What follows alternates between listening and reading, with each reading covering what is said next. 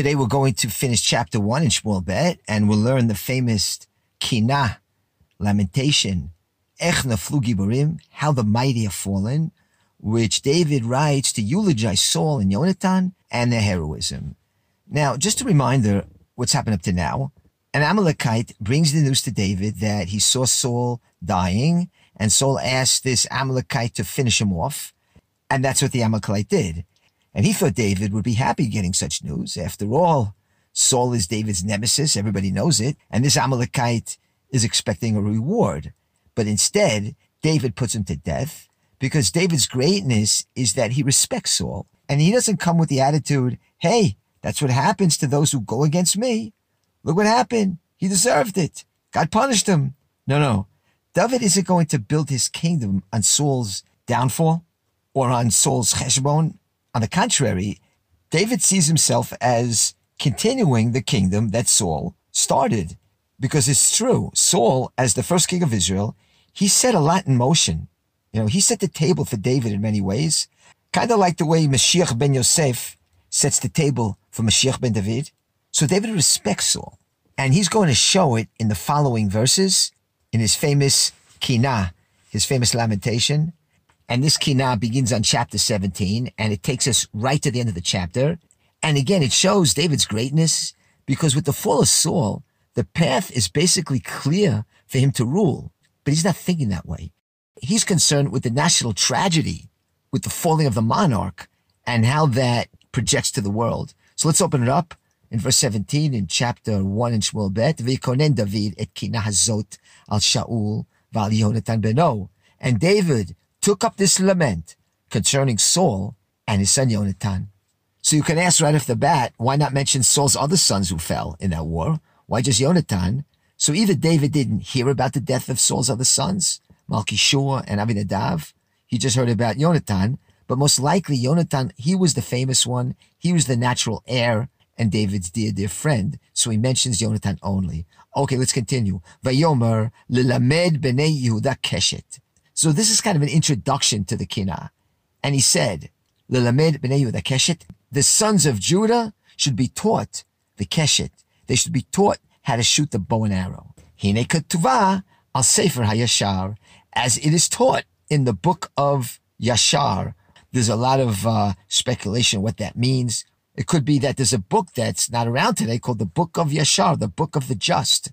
According to Rashi, the book of Yashar, it's the Torah, because it says in Genesis chapter 49, when Jacob blesses Yehuda, he says, your hand shall be on your enemies' necks. And there are a lot of stories in the Torah about fighting. Abraham versus the 4 kings, Shimon and Levi, Yaakov preparing war against Esau. So we see that the book of Genesis has a lot of stories about warfare. So David says to teach Yehuda how to shoot, as it says in the book of the Torah, which here it's called the book of Yashar. Okay, so let's get back to the verse. Why open with this? Why open a lamentation about Saul and Yonatan, which has nothing to do with Yehuda? Why would he say, L'lamed b'nei Yehuda keshet, to teach the sons of Yehuda the bow? That has nothing to do with Saul and Yonatan. They're from Binyamin. And the other question is this part of the Kinah, or it's like some introduction? Because again, why open with the tribe of Yehuda, David's tribe, when you're about to lament over Saul and Yonatan? So Rashi explains it like this. Me'ata shenaflu giborei Yisrael, because the soldiers of Israel fell, tzrichim b'nei Yehuda l'lamda milchama l'mshol keshet. The sons of Yehuda have to learn war and how to shoot the bow. So David is saying like this, let's not have any more tragedies like this. We want to prevent this. And so, yeah, this is part of the lament. We have to be strong and learn how to fight and learn how to shoot and learn how to use our weapons as skillfully as we can. Why? So this doesn't repeat itself. David is being totally practical here. He's not saying, oh, it was Hashem's will that Israel will fall in war and Saul will be punished. No, David isn't getting into those cheshbonot. That's God's cheshbon. That's God's accounting. For David's point of view, he's going through derech hateva, through natural means, and he's saying right off the bat, we have to learn to fight better. So calamities like this won't happen again. And Rabbi Kahana adds that when you mourn over a national tragedy, it's not enough to cry and say Kaddish, but you have to try to learn from it so it doesn't happen again.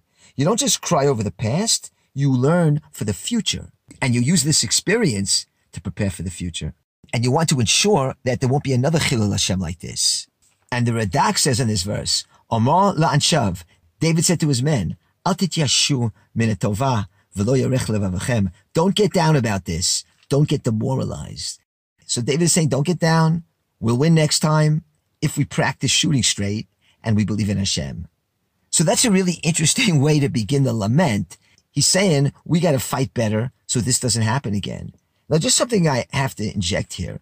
When one attends memorials in Israel, Yom HaZikaron, or funerals of Jews who were murdered by Arabs, or soldiers who fell, you don't get this message. All you get is crying over what happened.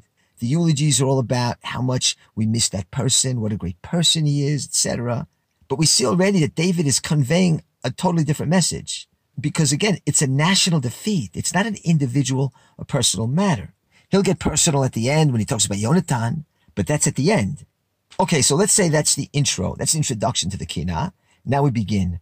Tzvi Yisrael, al bemotecha chalal. So Tzvi Yisrael literally is gazelle of Israel, or beautiful Israel. He's talking about Eretz Yisrael.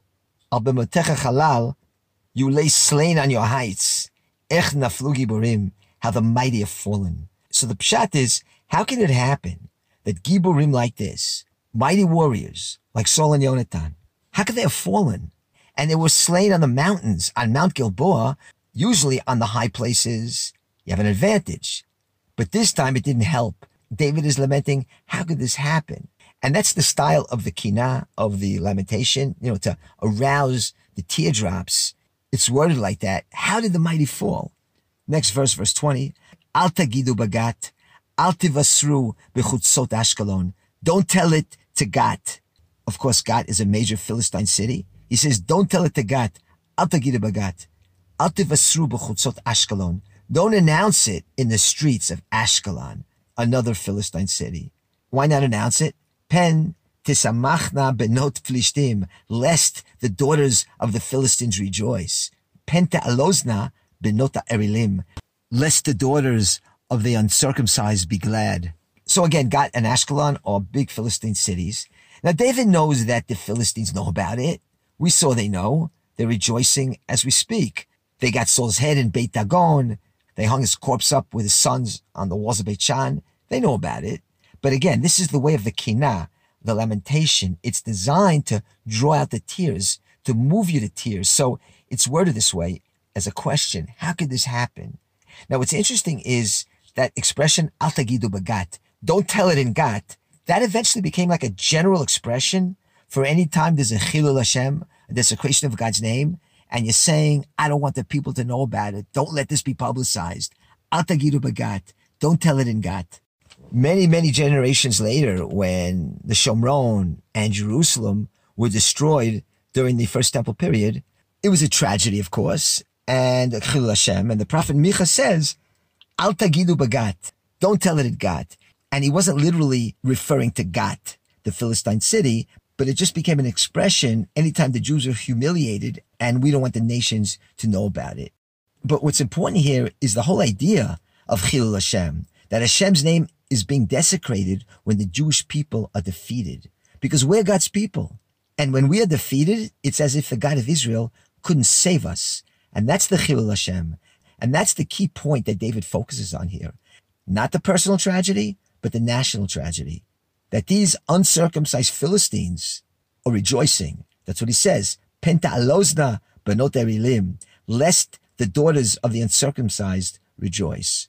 That's the emphasis here. The fact that he didn't get along with Saul is totally irrelevant. Saul is a symbol. He's the monarch. And so when he goes down, it's a humiliation of the nation of God. And that's the tragedy. So, al tagidu bagat, don't say it in Gat. Next verse. Harei Gilboa, al tal va'al matar alechem. Har Gilboa, mountains of Gilboa, al tar va'al matar alechem. There should be no dew or rain upon you, nor should your fields have trumot. So David is lamenting here, let it not rain on your fields, Mount Gilboa, so nothing can grow. It should be barren up there. And since there's nothing growing, there won't be any tithes to take. There won't be trumot. That is, it's not befitting after what happened on Har Gilboa that there should be any prosperity there, or it should flourish. It's just not right that Mount Gilboa will be fertile ground to grow anything. And the Radak says, Lo tieba bracha, let her have no blessings. V'lo tagia liksor, and there will be no harvesting on it. She'efrishu mimenu trumot, where you tithe the produce. No, none of that. And by the way, if you travel to the north of Israel and you look at Har Gilboa, part of it does look barren and dried up. Nothing grows on it. Just like the song says. Okay, now the second part of the verse explains, why shouldn't anything grow on Har Gilboa? Why is it not appropriate? David says, because the shield of the mighty was nigal. What does nigal mean? They were despised or they were rejected. That is, the weapons of Saul and Yonatan, they were ineffective because Hashem wasn't going to let it work. Magen Shaul, Saul's shield, instead of Magen David, you have Magen Shaul. Saul's shield was as though it wasn't anointed with oil. So there's a couple of ways of understanding this. It could be saying that the holy oil that anointed Saul, it's like it never happened. It's like after what happened to Saul, you would never know he had been anointed. That's the Radak. There's another shot explaining it more in a natural way, that the fighters, they used to put oil on their shields so that the enemy's swords would slide off it, and that would protect them in battle. But Saul fell in this war as if his shield wasn't oiled up. It wasn't lubricated.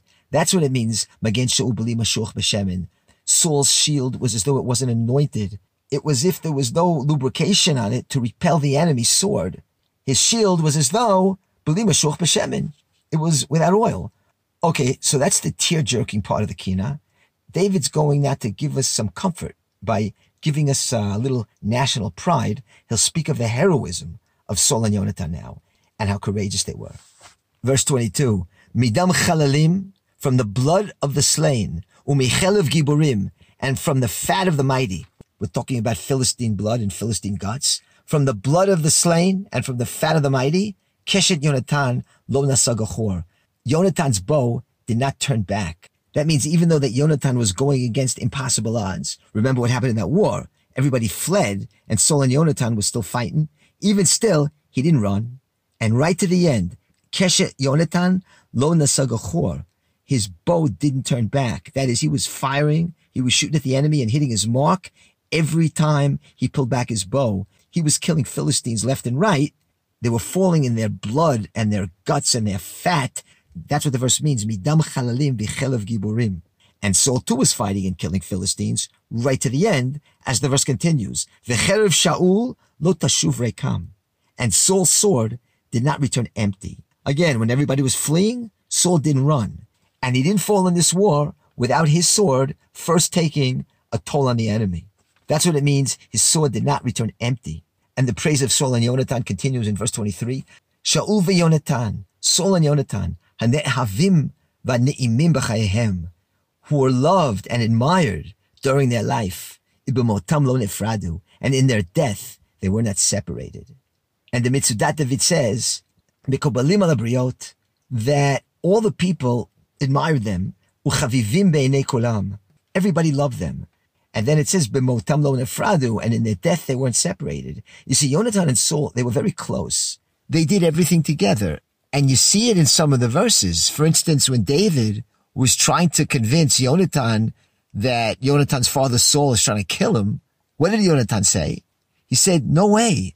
My father doesn't do anything without telling me. And even though Yonatan was wrong in this case, it's obvious that he and his father Saul were very tight. In their lifetime and in their death, they remained together. B'motam lo nefradu. They lived together. They died together, fighting side by side to their last ounce of strength. Okay, so the same verse continues after saying that Saul and Yonatan were beloved in their lifetime and in their death they didn't part. The verse continues, Minesharim kalu. They were swifter than eagles. Me'arayot gaveru. They were mightier than lions. And the Mitzudat David gives the pshat. What does it mean they were swifter than eagles and strong as lions? Lilchom milchamot Hashem. To fight the wars of Hashem. On this, Rashi brings, let's call it the Frum interpretation, that they were swifter than eagles to do Hashem's will. And that makes sense too, because the Shulchan Aruch, which is the book of Halacha, it opens, be swift as an eagle to do God's will. It used the same expression. And it also says there at the beginning, you have to overcome your yetzer, you have to overcome your temptation, and arise like an aryeh, like a lion. At this point, I want to read what Rabbi Kahana writes, something very important concerning Kiddush Hashem and Chilul Hashem. He writes like this: Mapalat lumit v'tfusal am. When the nation is defeated, that's a Chilul Hashem. It's a national desecration. Mishum shagoy ro'et nitzchono. Gentile sees his victory. He sees the defeat of Israel, and he thinks he's stronger, and his God is stronger. And the God of Israel is weak. That's a Chilul Hashem. But in that same defeat, you also have Kiddush Hashem of individuals. That is concerning the Am, the nation. It's a Chilul Hashem, because we fell. It's humiliation. But the individual Jew who fought and died, who sacrificed himself and gave his life, of course he died on Kiddush Hashem. Of course he sanctified God's name. So for the nation, it's a Chilul Hashem. But for the individual, he died on Kiddush Hashem. Same thing with the Holocaust. The Holocaust, of course, was the ultimate Chilul Hashem, where it was God. But every Jew who died in the Holocaust, because he was a Jew, he died on Kiddush Hashem. Let's go on. Benot Yisrael, daughters of Israel, Al Shaul Bechena, weep over Saul. Why? Malbishim Shani Adanim, because he clothed you in scarlet and crimson. And they have the word Adanim, and all kinds of delights, and Pinukim, and he spoiled you, and he put golden ornaments on your clothes. So this is something, you can forget when you read the book of Shmuel, because the book of Shmuel is always focusing on Saul's meshugas, chasing David, and all that drama that goes on. But that's the way of Scripture, to emphasize the problems so we can learn from them for future generations. So you can forget, or you can overlook the fact that Saul was a great warrior. He was also a great king, and he conquered nation after nation, and with those spoils, he provided for the citizens of Israel prosperity. During his reign, the Jewish people regained their national sovereignty from the Philistines. Even after this defeat on Har Gilboa, we're going to see that a lot of the conquests of Saul, they remained intact. But you hardly get that in the book of Shmuel. Like if you look at the end of chapter 14 in Shmuel Aleph, you have 1 or 2 verses about Saul's military prowess, how he defeated all the nations around him. But the Bible doesn't give it that much coverage. But the fact is, Saul, he raised the military. He brought economic prosperity to the Jewish people. That's what this verse is saying. So he's telling the daughters of Israel, don't be kfoi tova, don't be ungrateful. And remember all Saul did for you. You girls, more than anyone else, should mourn for him. And the Ralbag writes the following: Me'rov hatzlachato ala plishtim. Because Saul was so successful against the Philistines, Haya Yisrael b'shalom b'yamav. The Jewish people had peace during his days. V'lo shalu otam oivehem b'yamav. And enemies did not attack the Jewish people during his reign. So Saul gave Israel the greatest gift of all, peace. And that afforded the Jews the ability to adorn themselves with nice things.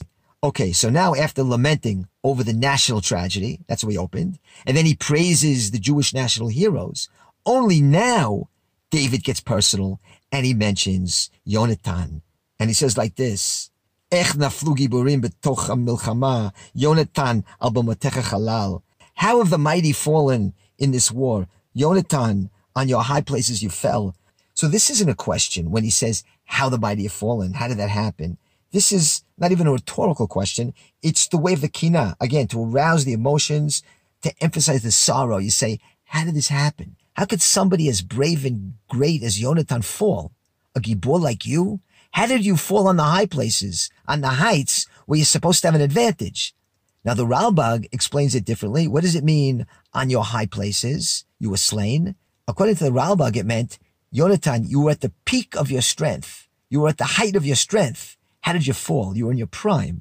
And Rabbi Kahana comments here that David is also saying what it says in Kohelet, Lo lekalima merutz, that the fastest guy doesn't always win the race. Lo legiburim milchama, and the strongest guy doesn't always win the war. That is, it's all up to Hashem. You can be the fastest guy. You can be the strongest guy. Doesn't mean you're going to win. And you can see that because back in chapter 14, Yonatan, with one guy, with his arms bearer, he was able to defeat the Philistine army. But this time, he can't. Why? Because God decides in the end. That's another way of understanding how have the mighty fallen. That is, David is examining God's supervision of the world, of events, and saying, how have the mighty fallen? And now David gets very personal. Sarli alecha, achi Yonatan. I am distressed over you, Yonatan, my brother. Na'amta li ma'od. You were very pleasant for me. Your love was more wonderful than the love of women. Okay, before we examine this verse, again, we have to point this out. Notice how David, he saves the personal stuff for the end. His personal loss is not the emphasis of his kinah. The emphasis, again, is on the national tragedy, not his personal tragedy. He speaks mostly of Saul. And again, he doesn't get along with Saul. But it's not about that. It's not about who he likes and doesn't like and who he gets along with.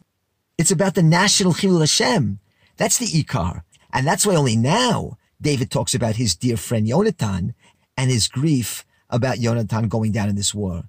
And I'll repeat that it's important because if you go to your average Yom HaZikaron in Israel, all you hear is the personal aspects, how good that person was.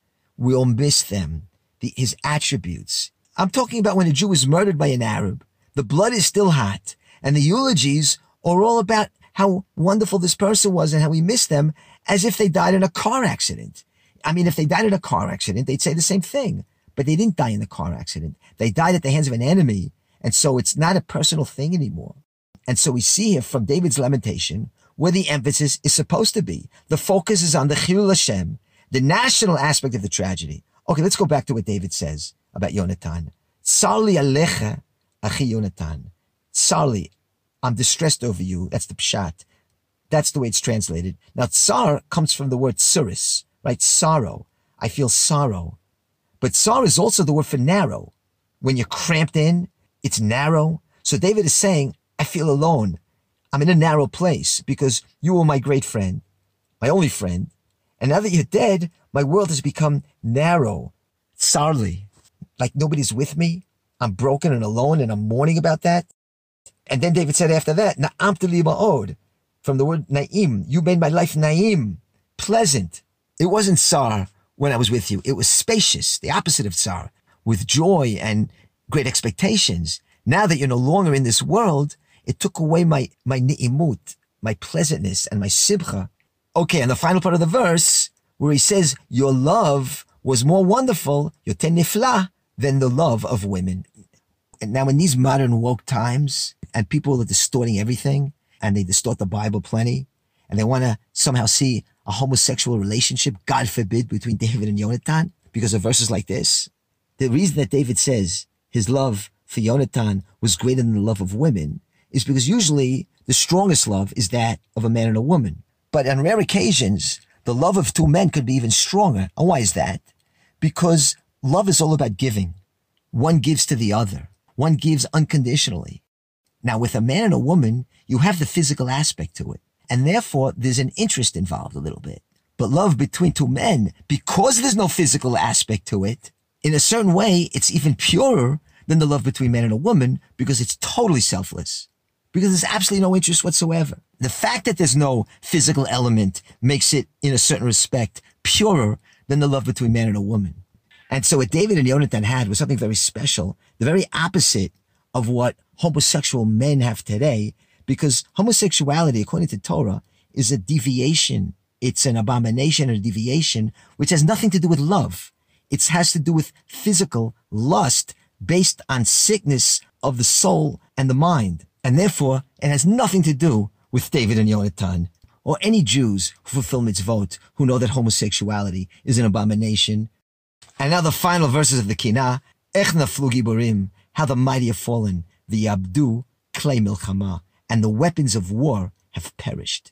Okay, so now David shifts from the personal grief back to the national tragedy, saying for the third time, Ech naflu giborim, how the mighty have fallen. And he says the weapons of war have perished. Rashi says, what does that mean, the weapons of war have perished? So Rashi says, Shaul v'Yonatan hayu klei zayin shel Yisrael. That Saul and Yonatan, they were the weapons of war for the Jewish people. So yeah, the righteous fighters, they're weapons of war.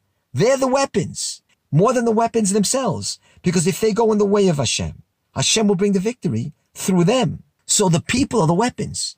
Saul and Jonathan are weapons of war. And so that concludes the Kinah. And we see again that David has only praise for Saul. And what he's going to do is he's going to build his Malchut on the infrastructure that Saul already set up. He's not building his malchut on Saul's decline. He's not replacing him. He's not saying that Saul deserves this and he's starting something new. No. Saul was stage one, and he's going to build on that stage his own malchut on top of what Saul already started. And we'll see this very idea as we continue in the upcoming chapters when David is going to try to now establish his kingdom.